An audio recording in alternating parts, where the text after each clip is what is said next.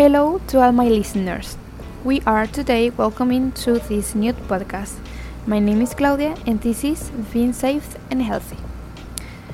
Today we want to talk about how children have and need to be a priority in any public or private health system. In the last 5 years, the country has been severely exposed to discrimination, whether for money, education, or even skin color.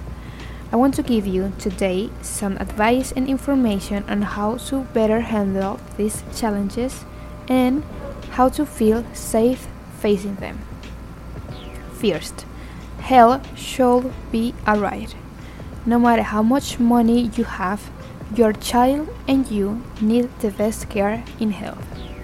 In some circumstances, we are going to be forced to waive our rights, but we can always be nice and explain it to the health personnel with delicacy. However, if this person does not give your child any care, then you always report it to your community leader or just explain the situation.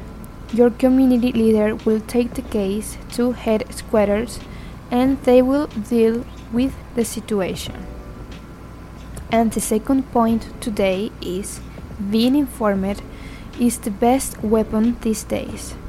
As parents should know that their children need to be vaccinated on time and be informed to ensure that and many other health services.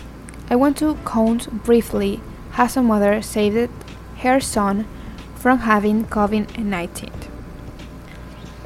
This story is about how a mother was misinformed about a third COVID vaccine and her son was about to have it again. However, thanks to the help of her community leader and the good disposition of the medical staff, she was able to realize several things, like, for example, on the UNICEF page, monthly uploads calendars with vaccination dates and the name of the vaccine.